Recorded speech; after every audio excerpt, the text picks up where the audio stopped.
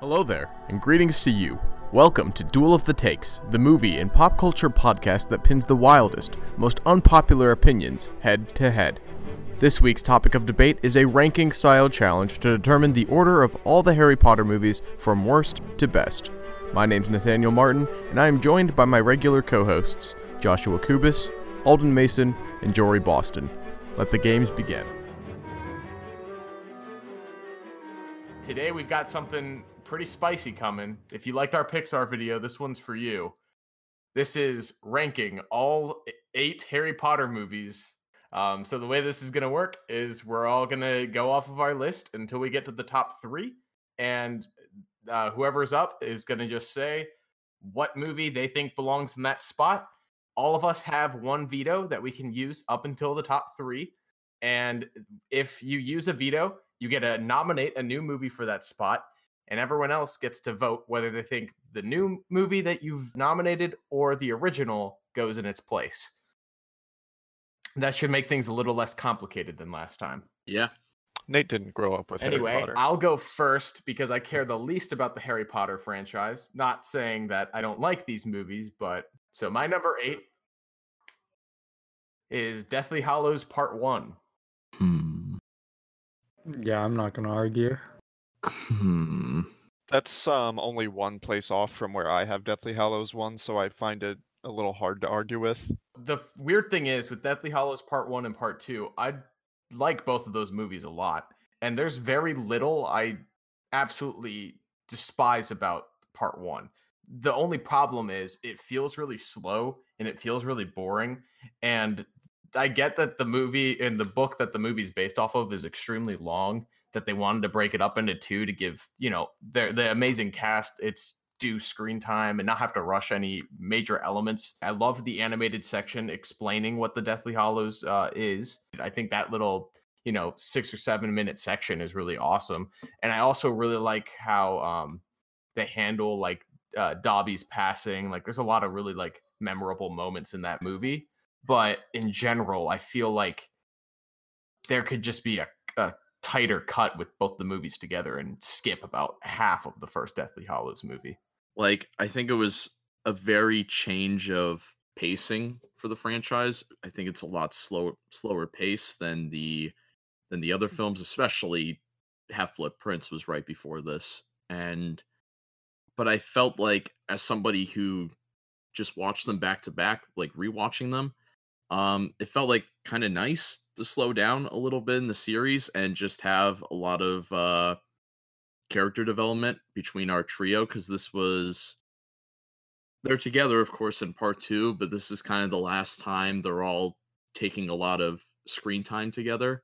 And I do appreciate Part 1 when it comes to that factor, just kind of building up the characters right before the grand finale. That's also part of my problem with the movie is they're not within the 4 walls of Hogwarts almost at all in the movie. And I know, it's the later movies and the stakes are much higher than going to class and school and things like that. But that to me is a lot of the charm of the Harry Potter movies. And there's none of that charm in this movie. And it feels almost too gritty for what it is. At the end of the day, it's a story about wizards and witches. It's really cheesy. And when they try to take it too seriously, I don't understand how the stakes affect the other people of the world. I only understand how it affects the wizards and things like that. I just wish it embraced what it is a little more. Coming off of Deathly Hallows 1, I just watched Half-Blood Prince and Deathly Hallows 1 right before we started recording, so they're the freshest in my mind right now. And I think that they kind of shoot themselves in the foot a little bit with what you were saying with the stakes, because this is a smaller thing, but in Half-Blood Prince, there is a scene where the Burrow, the home of the Weasleys, is attacked by Death Eaters, Bellatrix Lestrange, and the other werewolf dude whose name I'm blanking on, Fenrir Greyback, that's his name. But the Burrow is attacked in that movie, and then they go back to Hogwarts like nothing ever happened, and they're like, oh, this is dangerous, Harry, da-da-da-da-da. But then in Deathly Hallows 1, we are at Bill Weasley and Fleur Delacour's wedding, I believe. And the same thing happens after the Minister of Magic leaves. They are attacked by Death Eaters, and then Harry, Ron, and Hermione go on the run and start hunting down Horcruxes and all that. But then also, after they perform the little heist at the Ministry and get the locket from Umbridge, they're on the run for almost the whole movie after that. And we don't really see the consequences of Voldemort or the Death Eater's rise to power. And I think that this is an issue with the whole series, but if they dropped the ball anywhere in particular, they really did it with Deathly Hallows 1. There are long stretches where it's just Harry, Ron, and Hermione walking across landscapes and listening to the names of dead people on radio, where we see nothing but these landscapes that they're walking on.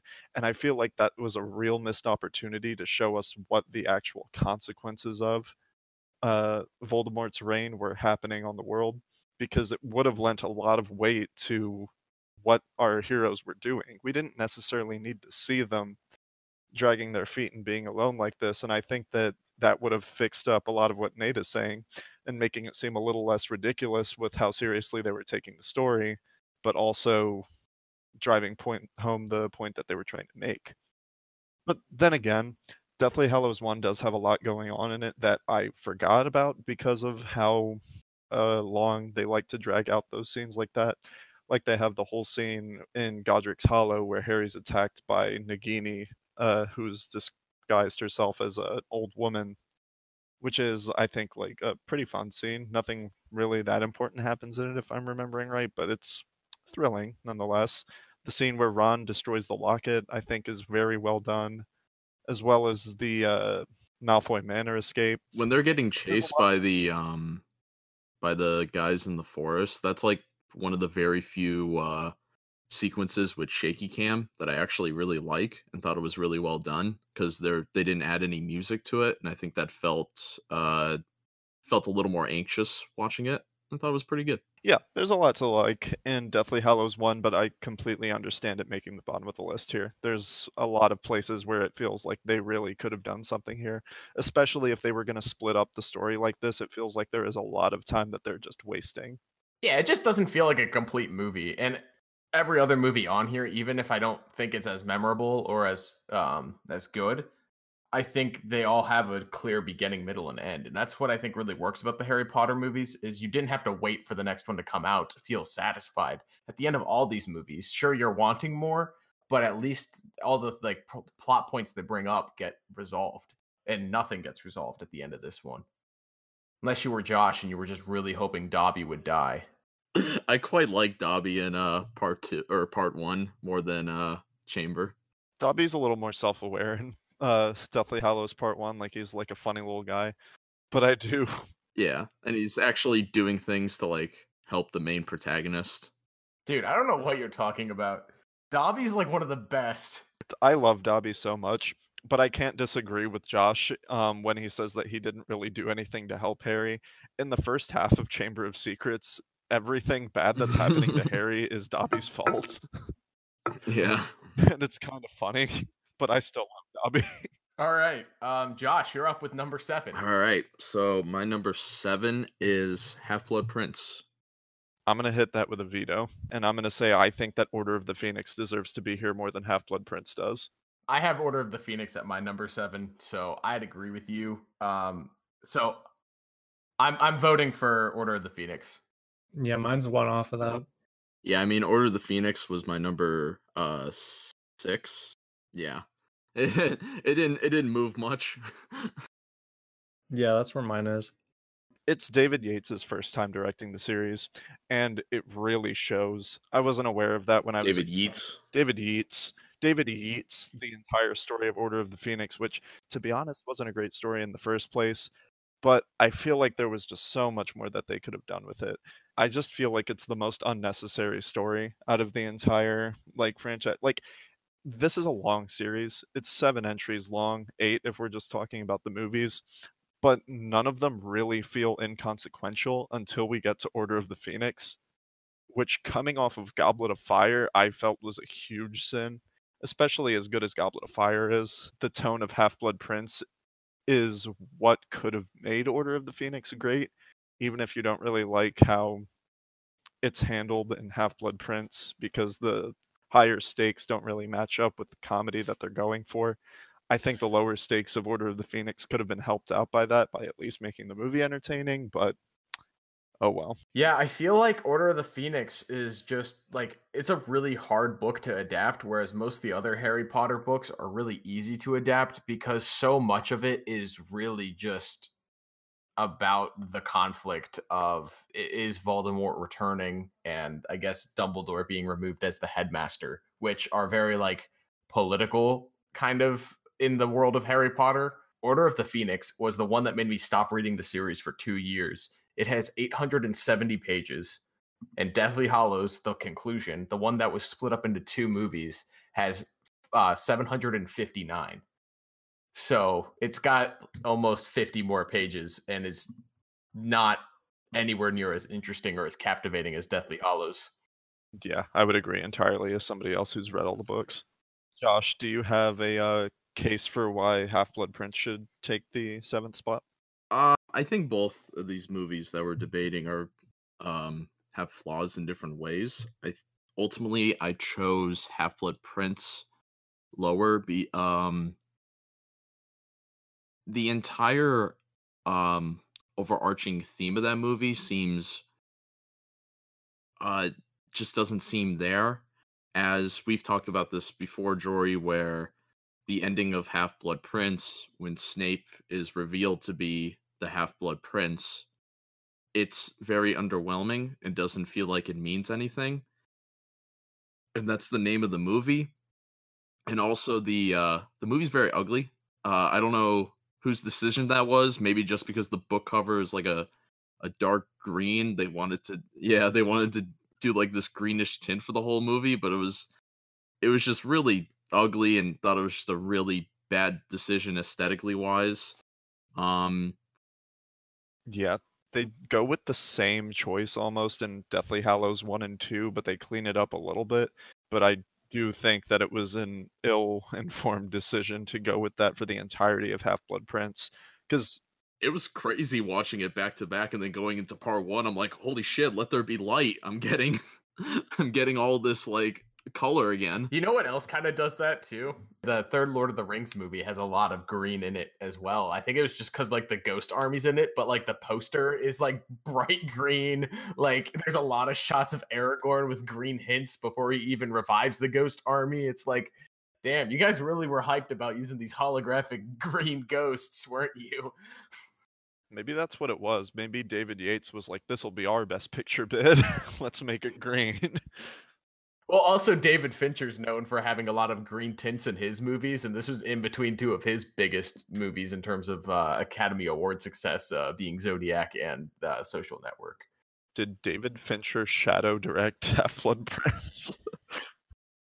And then Disney was like, oh, Dead Man's Chest, the Flying Dutchman's going to be green. Our posters are going to be green. Well, also, it might all be because of Shrek. It all connects back. You're right. Maybe Alden was right. Maybe Shrek 2 should have been our number 1. Maybe Shrek 2 is the most influential. I still think so. Jory, it's your pick for number 6. What do you think should be the 6th best Harry Potter movie? The 6th best Harry Potter movie, I have Deathly Hallows 2 on my list. Whoa, that's a hot take. Was that a hot take? No, I also have it. I think it's fine there. Actually, it's fine. I'm not gonna veto. As much as I like Deathly Hallows 2 as a conclusion to the series, it's still far from my favorite movie. Yeah, I'm gonna veto it. As much as I like Deathly Hallows 2, I do like it more than Deathly Hallows 1 and Order of the Phoenix. I don't think that it's as big a conclusion or as good a movie as a whole to dethrone the rest of what I consider to be like the definitive Harry Potter movies, the ones that made me love the series in the first place and kept me going to get to this point. As far as Deathly Hallows 2 goes, from what I can remember of it right now, you've got the Gringotts heist, which was very cool. I liked that a lot. And then you go into the Battle of Hogwarts pretty quickly after that. Harry, Ron, and Hermione end up back at Hogwarts, and they're looking for Rowena Ravenclaw's lost diadem, which is one of the last Horcruxes that they have before they can finally defeat Voldemort. And then it goes into a huge battle right after that. And it's cool, it's great, but I feel like there's not as much fun to be had, and that does come from where it's at in the series. And I think that the beginning is great, and I think that it's a good movie overall. But that's where we're at for me. I really love all of these movies, and this is just the one that I like the least. I think I said to you before that this movie feels like it's 2 acts. It doesn't feel like a full 3. And something I even felt this the first time I saw it in theaters, where I wasn't just 100% satisfied. And I don't know how to exactly explain that. There was a lot of things that I found underwhelming about it, but it's still, I mean, it's still really good, and I think they did a lot of great things in it. But even rewatching it over the years, something still feels lacking as a conclusion. Maybe that's because they split Deathly Hallows into 2 parts, but something just doesn't feel totally complete with that movie for me. The reason I'm vetoing Deathly Hallows Part 2 is, personally, I really bought the conclusion. I was fine with the way the movie wrapped up, and I thought that, the pacing of the movie and stuff like that isn't ideal. I understand that it does just feel like a second act. The entire movie just feels like this continuation. You don't really have any of those charming, like, character moments and the development that the series is known for. But I think I think that's why I like it so much as a conclusion, is you can tell that all these character arcs are coming to an end. And I really like the way that certain scenes are directed and certain scenes are handled. I love Snape's redemption arc, and I know that's a very controversial thing, especially if we're talking from book to screen adaptation. Is it? Yeah, I know plenty of people that hate Snape's redemption. Really? Yeah, I've heard a lot against it too. Wow. Yeah, I think that's the best scene of the movie. And I think perhaps why people still go back to these movies, besides the fond memory of growing up with them, is the fun things that they see pay off in this movie that they can go back and rewatch in those staple Harry Potter movies, like the first 4 that everyone goes back and rewatches. And I agree with you, Jory, that I do like the more fun and games kind of Harry Potter movies. But I think this is finally the one that decided to up the stakes and keep those stakes upped. The part where Harry dies and he goes to the afterworld, I love the way that that's directed, and he talks to Dumbledore and all of that stuff. I think that this movie has a lot of great scenes that we are perhaps sleeping on. And my case for number 6 is Half-Blood Prince. I know a lot of people have it ranked at number 6 or lower. And honestly, I just think Half-Blood Prince is more of a tonal nightmare than Deathly Hallows Part 2, because it tries to have its fun and games, and it's a much better and more entertaining movie than Order of the Phoenix, but it also takes place in a post-Order of the Phoenix Harry Potter franchise. And I really think it has a hard time juggling with its tone, because, I mean, like, Dumbledore dies at the end of this movie, and the rest of it is like a rom-com, like really stupid movie, and it looks ugly. So really, I think it belongs number 6. I have to hard disagree. I know I probably have Half-Blood Prince higher than anybody else on this list, but I'm gonna take Nate's side here, and I'll put a vote to Half-Blood Prince being here too. okay, let me finish my argument here, Josh. Let me just say a couple of things here, quick. Okay, I'm sorry. I thought we were voting. What you were saying about Deathly Hallows 2 having scenes that are slept on, I really like the King's Cross scene too. However, as far as scenes that are slept on, I really love all of the scenes with the pensive in Half-Blood Prince. Any scene with Horace Slughorn is fantastic. I really like the scene at the end where they retrieve the fake locket from the that weird pedestal with the zombies, when Harry and Dumbledore go off on their own little adventure at the end there too. And I would argue that it's not as much of a tonal nightmare as you remember it. I think that the first half of the movie is definitely filled with a lot of that juggling that happens when you go from scenes like Hermione getting drunk at the pub and Slughorn being like, "Oh, you and Harry should come to my dinner party sometime," to Katie Bell being cursed by that necklace. It is a little jarring, but I don't think that it hits that same tone for much of the third act. I think that the third act is very well established into being the little bit higher stakes going on, and when the Death Eaters finally come in and invade and Dumbledore is killed, we're far off from any fun and games, and it's been clear like that for a while. That's my problem, though. It feels like a totally different movie. The entire series has had those fun and games. Half-Blood Prince is just the one that does it to the most extremes. I feel like there's always a balance, though, with every movie.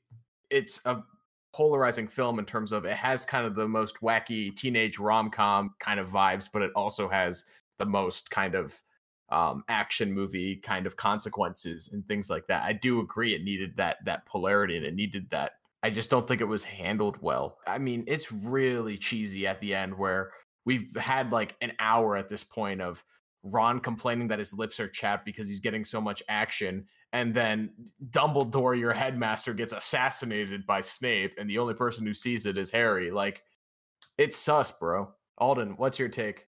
Yeah. I don't know. Okay, well, you're voting. No, I think number 6 is fine. We're between Half-Blood Prince or Deathly Hallows 2 for numbers. Oh, I was agreeing with you, Nate. Sorry. Can I just say another thing real quick? Yeah, as I'm writing down Half-Blood Prince, As you're writing down Half-Blood Prince, that's fine. Half-Blood Prince was not that rom-com the entire time. Sure, it's peppered in throughout, but even sequences like when Harry's arriving to Hogwarts in this movie, Draco Malfoy almost sends him back to London with a broken nose, frozen under an invisibility cloak. Everything that happens at the end with the tone with Dumbledore being killed has been foreshadowed up to this point, with Draco Malfoy possibly being a Death Eater and doing shady shit behind the scenes of everything. But all of the students at Hogwarts are too busy fucking around to notice anything. Sure, you've got those fun little things, but they're side plots towards the main story that's going on in the background. I do really like the Slughorn stuff with the flashback that was, or the memory that was altered. The memory that's altered, then they have to go get it, where Slughorn is the one that tells Voldemort about Horcruxes, and that's how we learn about it as well. The whole Liquid Luck sequence where Harry goes to... Yeah. It's probably some of the best Quidditch since the first movie. Yeah. I think that there's more to love about Half-Blood Prince than there is to about Deathly Hallows 2, in my opinion. Jory, it's your pick now with number 5. Okay. Hang on. Wait, so number 5.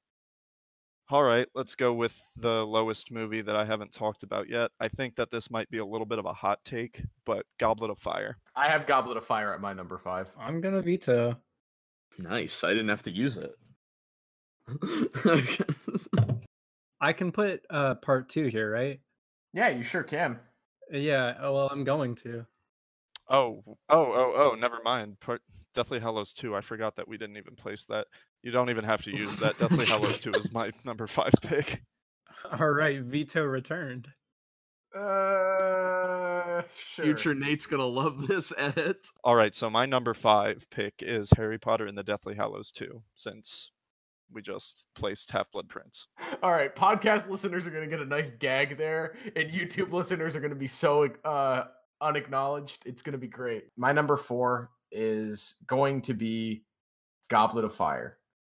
Yeah, all right, veto is used here. This is a hot take, but it's not Sorcerer's Stone. Sorcerer's Stone or Philosopher's Stone. So I'm making a case for Goblet of Fire being here, and you're making a case for Sorcerer's Stone be here. All right. Well, the reason I think Goblet of Fire belongs at number 4 is, while I agree that it is a very entertaining movie, I think it lacks a lot of substance, and I think it's after 2 movies that have progressively elevated stakes and the consequences of this amazing magical wizarding world that we have been invited into. I think that both Chamber of Secrets brings this kind of more domestic conflict to mind with Hogwarts and the way that its structure works. And then with Prisoner of Azkaban, we get kind of a broader spectrum sense to maybe everything that's in this wonderful wizarding world isn't so wonderful. Maybe there's a lot of negative behind it too. And there's a lot of like controversies and things that are going on outside of the 4 walls of Hogwarts. There's these rumors of Voldemort returning. And then that payoff is just really not that cool. I think that Goblet of Fire has this Triwizard Tournament thing as like the epicenter. And I almost just wish that this movie decided to go full off. This is just the fun one. And it doesn't. It has a lot of fun moments, but it takes the stakes of that Triwizard Tournament a little too seriously. When Voldemort returns and kills Cedric Diggory, it's like, okay, kind of a tonal nightmare again. Very similar to Half-Blood Prince. I disagree with the Triwizard Tournament was being too seriously, because you have this 14-year-old kid going into a tournament that's supposed to be for older kids, and this tournament, one of the first things Dumbledore says is in this speech that you could die from it. So I think the character Harry Potter was supposed to take the tournament very seriously, and I think it was a good parallel to how this is one of the only times I feel like they really took advantage that Harry Potter, the character, is a celebrity in this wizarding world, which he needs to be. For some reason, he's always at the center of everything, and finally you see that have an effect on his friends, like with Ron. So I think Goblet of Fire touches on a lot of things well about the character of Harry Potter himself and how he is placed and how he is opinionated in this world more than what the other movies have done before. Personally, I don't think that it's a tonal nightmare, but then again, I don't think that Half-Blood Prince is that much of a tonal nightmare either. I've definitely bought into the series a lot more than you have, Nate, though. So I think that for my own suspension of disbelief, the Triwizard Tournament works for me, and everything that's going on under it with Mad-Eye Moody, who is actually Barty Crouch Jr., rigging all of the events to be more dangerous than they are, essentially, and still help Harry get through them so that nobody but Harry makes it to the graveyard at the end. All of that's fine with me. It's just I take a lot of issue with putting any of these movies over Harry Potter and the Sorcerer's Stone, because Harry Potter and the Sorcerer's Stone is my personal favorite. I think that it's by far the most impressive movie in the series. I think that it does the most to introduce us to the wizarding world, and of course it does. It's the first one. But at the same time, Harry's introduction to the wizarding world is our introduction to the wizarding world, and nothing that gets introduced into the series later ever feels more magical than even the more mundane things in Sorcerer's Stone, where it's like, oh shit, he gets to have a pet owl. That shit's wild. I wish I got to have a pet owl. Oh shit, Harry has to fight a dragon. That's kind of scary. Yeah, and you want to talk about Harry feeling like a celebrity. He feels more like a celebrity in Sorcerer's Stone than he does in Goblet of Fire. He goes from living under a cupboard under the stairs and being shit on by his entire adoptive family to everywhere he goes, everybody knows his name, and he's this mega celebrity. Even the first time he meets Ron, when he's sitting in the station, he's like, do you actually have that scar? Like, you're a fucking legend, dude. Yeah, but they introduce it, but I think Goblet of Fire was the first time where they kind of questioned it, where are people close around him going to be jealous? But that's the thing. I always hated whenever they tried to introduce storylines like, oh, Ron's jealous of Harry, and it's like, what? Yeah, that's Ron's character. I think it fits because Ron's a loser. He's got a family. He's just the middle class wizard. That's what Ron is. And Harry is this fucking Kardashian level celebrity who Ron's got a broken stick and like fucks up his spells through the whole entirety of Chamber of Secrets. That's in Chamber of Secrets. He's not a loser, he's poor. I really don't think we can sacrifice Sorcerer's Stone to elevate Goblet of Fire. I'm sorry. Nate, can I veto a veto still? You can still veto a veto, but now it's Goblet of Fire versus whatever you choose to veto. Cool. Then I'm going to do what's left. Chamber of Secrets and Prisoner of Azkaban. Okay, Chamber of Secrets. The thing is, Chamber of Secrets is my number 4, but Philosopher's Stone is my next lowest. I'm fine with either Chamber of Secrets or Philosopher's Stone, Sorcerer's Stone. Moving forward, I don't find Sorcerer's Stone to be that great of a movie, and I've explained this in the past, but... Yeah, but you haven't really. You've just said that you were forced to watch it in school. Yeah, that's just part of the disdain, right? I don't like it because as soon as Hagrid gets him, as soon as the brick wall moves and completely just opens up into a doorway, that's the entire sequence that I like. The rest of it is kind of boring. So the entirety of Diagon Alley after that brick wall opens up is boring? No, I'm saying that's the only part that's not.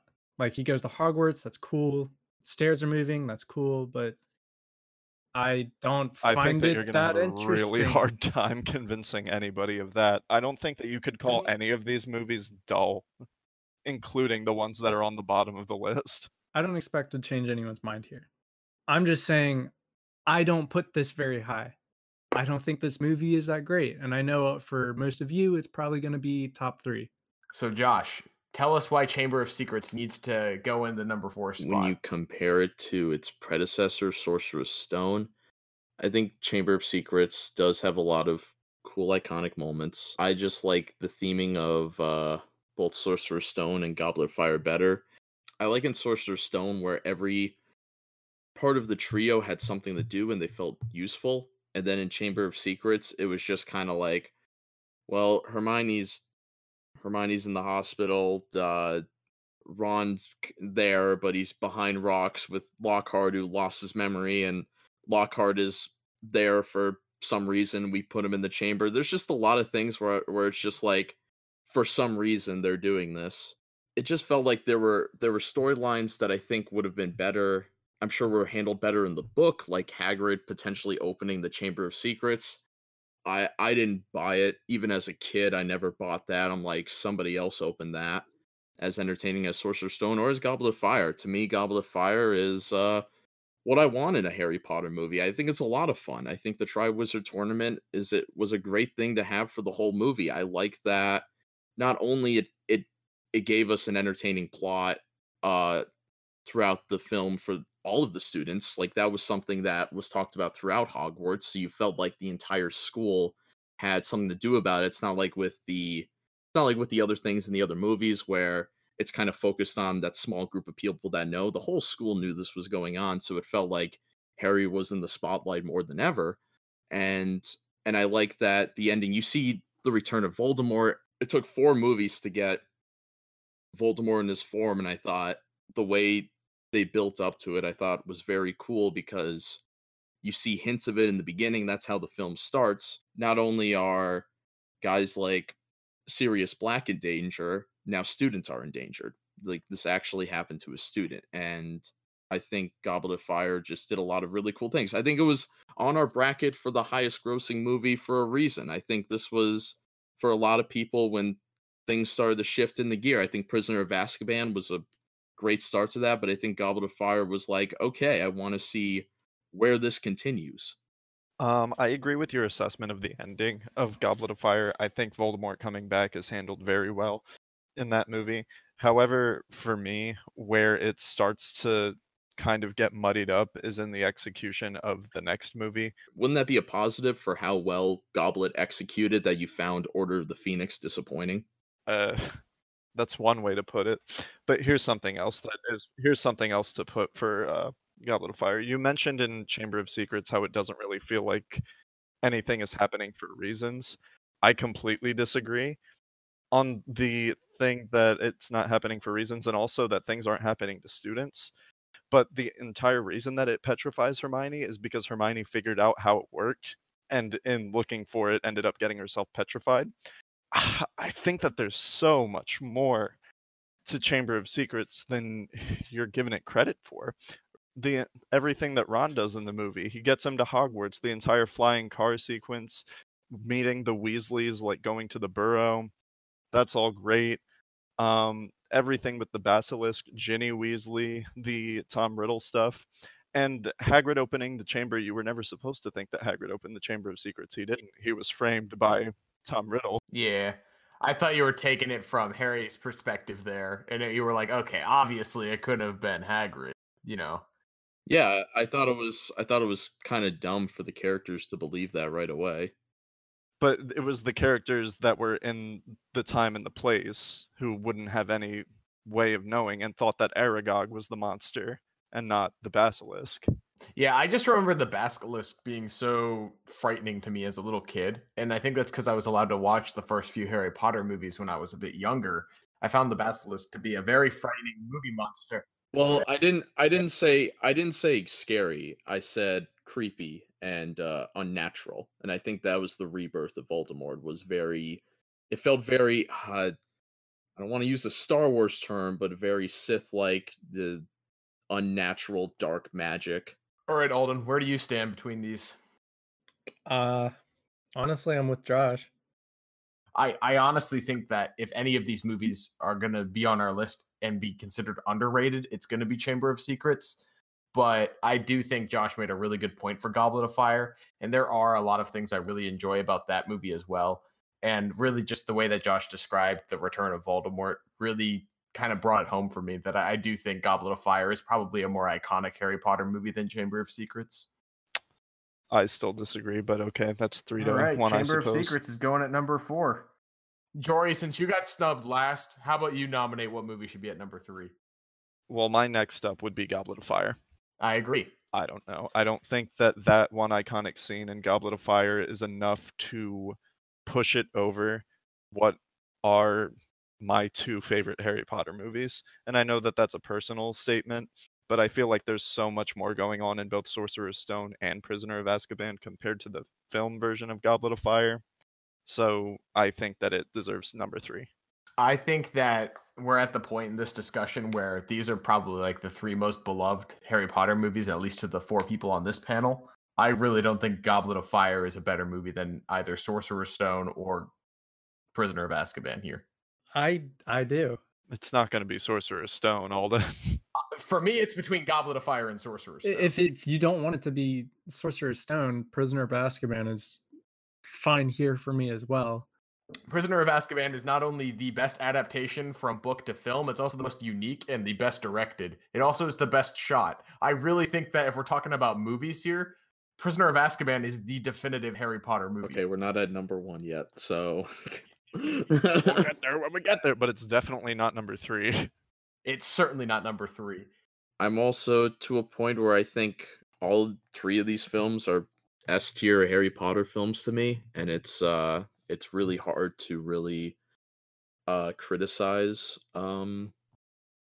each of them from each other now for me. So I don't know what more I could say about Goblet of Fire compared to Sorcerer's Stone. Isn't really adding is I really like the Triwizard Tournament. It's one of my favorite sequences out of the entire franchise. Actually, I didn't mention I really like seeing students from other schools. I think Goblet of Fire was Yeah, the other schools was Yeah, that's the biggest thing for Goblet of Fire for me, at least. Yeah, it definitely like is one of the best Harry Potter movies that expanded on the world. To learn that there were other schools was really interesting. And the Quidditch World Cup was a really cool start to the movie. And I believe it's the first time they go to Hogsmeade, right? No, that is Azkaban. Oh, hell yeah, it is. I forgot. I mixed those 2 scenes up. It is definitely in Azkaban. I don't know. I really like Goblet of Fire, and I didn't really like it as a kid, but as I watched it again, Hagrid and the giant, I forget her name, I kind of like that entire chemistry. Yeah, Hagrid's love story is slept on. Yeah. Goblet of Fire is definitely a very fun film, and I don't think that any of us are arguing that it isn't. The Triwizard Tournament is great. Seeing the students from other schools is great. Seeing Cedric Diggory, who is probably like the first relevant Hufflepuff in a movie, is great. And the last relevant Hufflepuff. The first and last relevant Hufflepuff. The only Hufflepuff that matters. Somebody is going to come at us in the comments for that. I think there's a lot more substance to both of those than there is to Goblet of Fire. You see a little glimmer of it in the ending sequence where Voldemort finally returns, and when Harry's parents like come and help him as ghosts, and then like Barty Crouch Jr. is revealed. Like there are glimmers of it, but I think that the movie version largely skirts away from what substance there is in Goblet of Fire in the books, because there is so much, and I hate to be the guy that brings this up. Prisoner of Azkaban and Sorcerer's Stone do a lot more with their source material and a lot more with the implications of the events for all of the characters than Goblet of Fire does, because Goblet of Fire kind of treats it like, okay, these are events and they're happening. That's about it. Yeah, I think the Triwizard Tournament's actually the thing I like the most about Goblet of Fire. I think that, to me, is the thing that screams Hogwarts the most, and that screams, like, expanding upon the lore. So I agree with you there.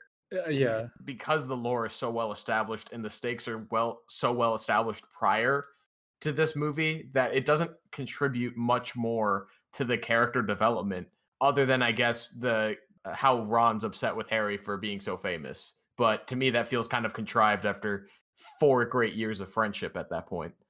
Well, the Goblet of Fire sets it up where there's finally something important going on in Hogwarts that Harry can't be a part of, and then he somehow gets a part of it, and I think that's kind of the breaking point of everybody where it's like, come on. But the treatment of it is more treated like Ron is upset that Harry didn't tell him that he put his name into the Goblet of Fire, which is just some high-tier petty bullshit that I don't think Ron would ever crossed Ron's mind. He's a 14-year-old child. Yeah, he's got like hormones and shit. He was a 13, 12, and 11-year-old child in the previous movies, and none of this was an His issue. hormone monster was being mean to him, goddammit. Josh, you're right. I should have watched Big Mouth. I just watched it yesterday, and it doesn't sell for me still today. I don't know. I hate it whenever they try to pit them against each other in ways that are artificial. At least in Deathly Hallows 1, you can I explain it like all that. with the... I like that they fight and then they get over it with early, because I feel like that's what I would have done with my 14-year-old best friend, where it felt like nothing after. But they don't get over it early. It takes 2 challenges for them to get over it. Well, so it sounds like we've got 2 votes for Goblet of Fire going to number 3, and then 2 votes for Sorcerer's Stone going at number 3? Yeah. Yeah, I guess. Yeah. All right. Well, Jory, do you want to call upon our designated tiebreaker? Maybe I should call my mom. She likes Harry Potter a lot more. Phone a friend. I would say if your mom's a bigger fan. Where's Megan? She's over in the other room. You want me to ask her? Yeah, ask Megan. All right. Megan will be our tiebreaker then. Megan said Sorcerer's Stone. Hell yeah. Wait a minute. Sorcerer's Stone moving on, or Sorcerer's Stone lower than Goblet of Fire? No, number 3. Number 3 should be Sorcerer's Stone. I think Goblet of Fire's been on the chopping block for a while. It's ratatouille its way to the top 2. I think Goblet of Fire is going at number 2. Honestly, It's Goblet of Fire. Prisoner of Azkaban is not going below Goblet of Fire. yeah, no, these 2 are so close together for me, but I cannot make an argument for Goblet of Fire being better. That's because it's not. I like it better, but We would have had a really interesting debate between Sorcerer's Stone and Prisoner of Azkaban. But no, we just had to have Goblet of Fire move on. And now we're debating against one movie that is clearly better than the other. I'm completely with Nate on this. This is such a shit list anymore.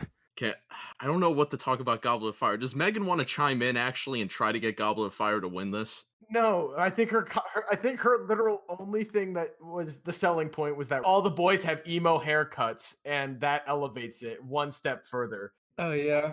The sex appeal of Goblet of Fire is greater than that of Sorcerer's Stone. Thank God for that. All the main characters are 11 in Sorcerer's Stone. All right, well, is he going to try to defend Goblet of Fire over Prisoner of Azkaban? I have no idea how you guys let him get it this far already. It's my number 1. How am I able to politically drive my way through these lists every week? Because you made a good case against Chamber of Secrets. My mom did say Sorcerer's Stone goes above. Wait, does Jory's mom use a veto?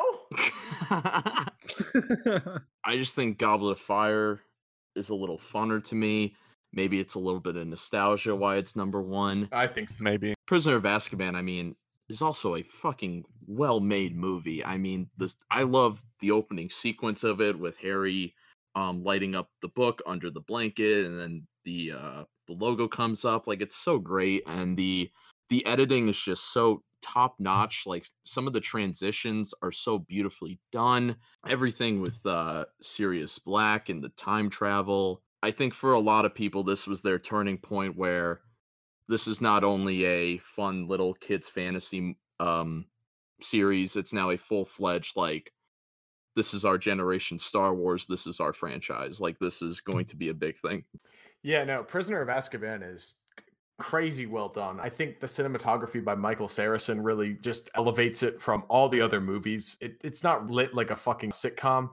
Like, all the other movies are lit very poorly. And this one is incredibly dynamic through and through. I think it's the first time you kind of start to look at these characters instead of being just kids. You start to look at them as maybe role models if you're watching it as a kid. And I think that Prisoner of Azkaban is really funny. I love all the moments where Hermione's cat is attacking Ron's stupid mouse. Like, there's great comedy bits too that a lot of people sleep on. Everyone looks at Prisoner of Azkaban as being too moody or being too dark for what it is. And I think it has the best blend it has the most consistent tone all the way through, even if that tone is dynamic. I think that's the only movie that does a perfect blend of both. You have the charm of the first two movies, and then you have some of the dark elements of the later movies into one really well-made film, and I think that's Prisoner of Azkaban. Yeah, and I think how after the climax of the movie, it has this resolution, additional stakes added time travel moment. I think that's really neat. And I think that's really unique too, is not too many places would add something so broad to a fantasy story that's already very high concept. Just adding time travel in the third act is crazy to me. And also, this was the first movie with the recasting of Dumbledore. It was. He doesn't have much screen time in this one, though, if I'm not mistaken. The way he talks as Dumbledore, like the confidence he gives that character. I think the original was great, and I think both of them work in their respected movies, but he definitely gave Dumbledore like a different flavor that I really liked. Yeah, it's also important to note that this was the first movie that wasn't directed by Chris Columbus.